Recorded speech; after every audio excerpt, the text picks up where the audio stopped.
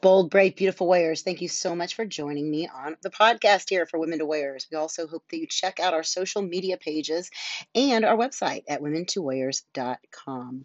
We here at Women to Warriors are all about energizing, encouraging, equipping, empowering you, women warrior, for your eternal purpose. So I want to share with you today a little bit of a Bible story here. Well, God promised Abraham and Sarah that they would bear a son, Isaac, in their old age. That's who they were going to bear. Do you know this story at all? Well, I'm going to fill you in a little bit. Sarah had been barren in her older age, and God sent a promise through her husband that she would conceive a child and bear one. She would need to continue to wait, but she wanted children so desperately that she couldn't stand any longer and had her husband sleep with his maidservant. So then guess what? She in old age, she then thought she could have a child this way, like surrogate, right? Well, they together doubted God and his promise because they conspired to circumvent God's plan. And Abraham fathered a child through Sarah's maidservant. Whoa. Okay, let's back up here. So Sarah laughed when she heard of this news that she was going to have a child in her older age. She laughed, but laughed with doubt. How many times have we too prayed and prayed and prayed and prayed, and our prayer just didn't happen? Many times, right?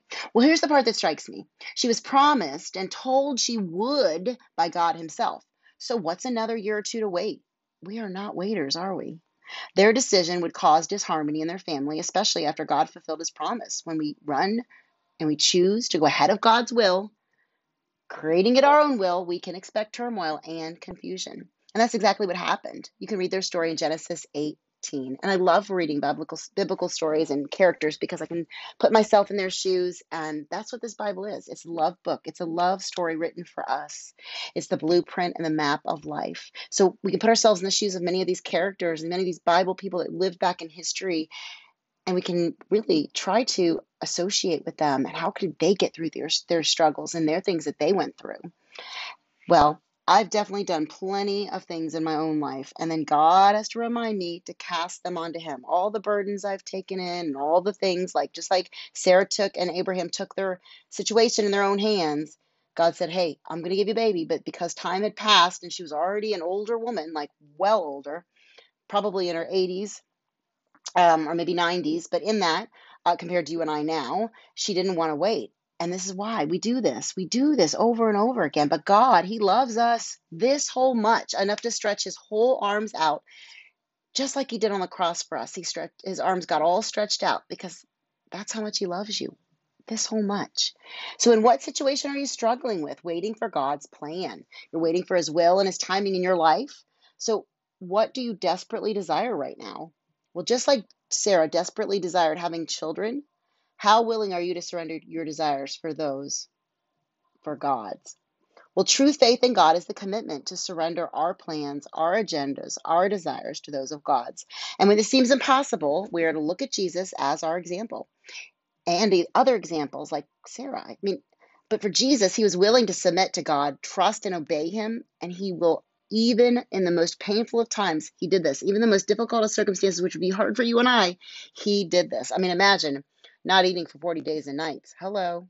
I mean, he did that. God's promises, and his promises that he will bear our burdens. He will catch our tears. He catches them in a bottle.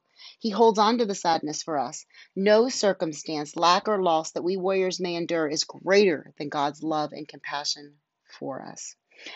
Believers, sister warriors, we must be careful that we are not creating our own perception of God in our image. We were created to serve God, not to be served by him. When we sulk and we are getting our meism, the me and myself and I, we make ourselves our own trinity. Sitting in that muck, we're not serving anyone but ourselves. This surrender is painful. It is so painful to say, God, take it all from me. Because you're basically giving up control, right? The control that you tried to hold on to. Well, God is willing and waiting for you to give him your burdens and then let them go. Go, go, go. It's a freedom like no other to have that kind of faith, to let it go. And guess what? We can't activate faith if we don't believe. And that's exactly how this works. Well, thank you so much for joining me. And I just want to give you faith and keep giving you encouragement to have faith. And that's what we got to stand on, standing on the word of faith with God, and by slaying our days through these life's daily battles and reading his word. All right, dig in, warriors, and stay faithful. Stay fierce.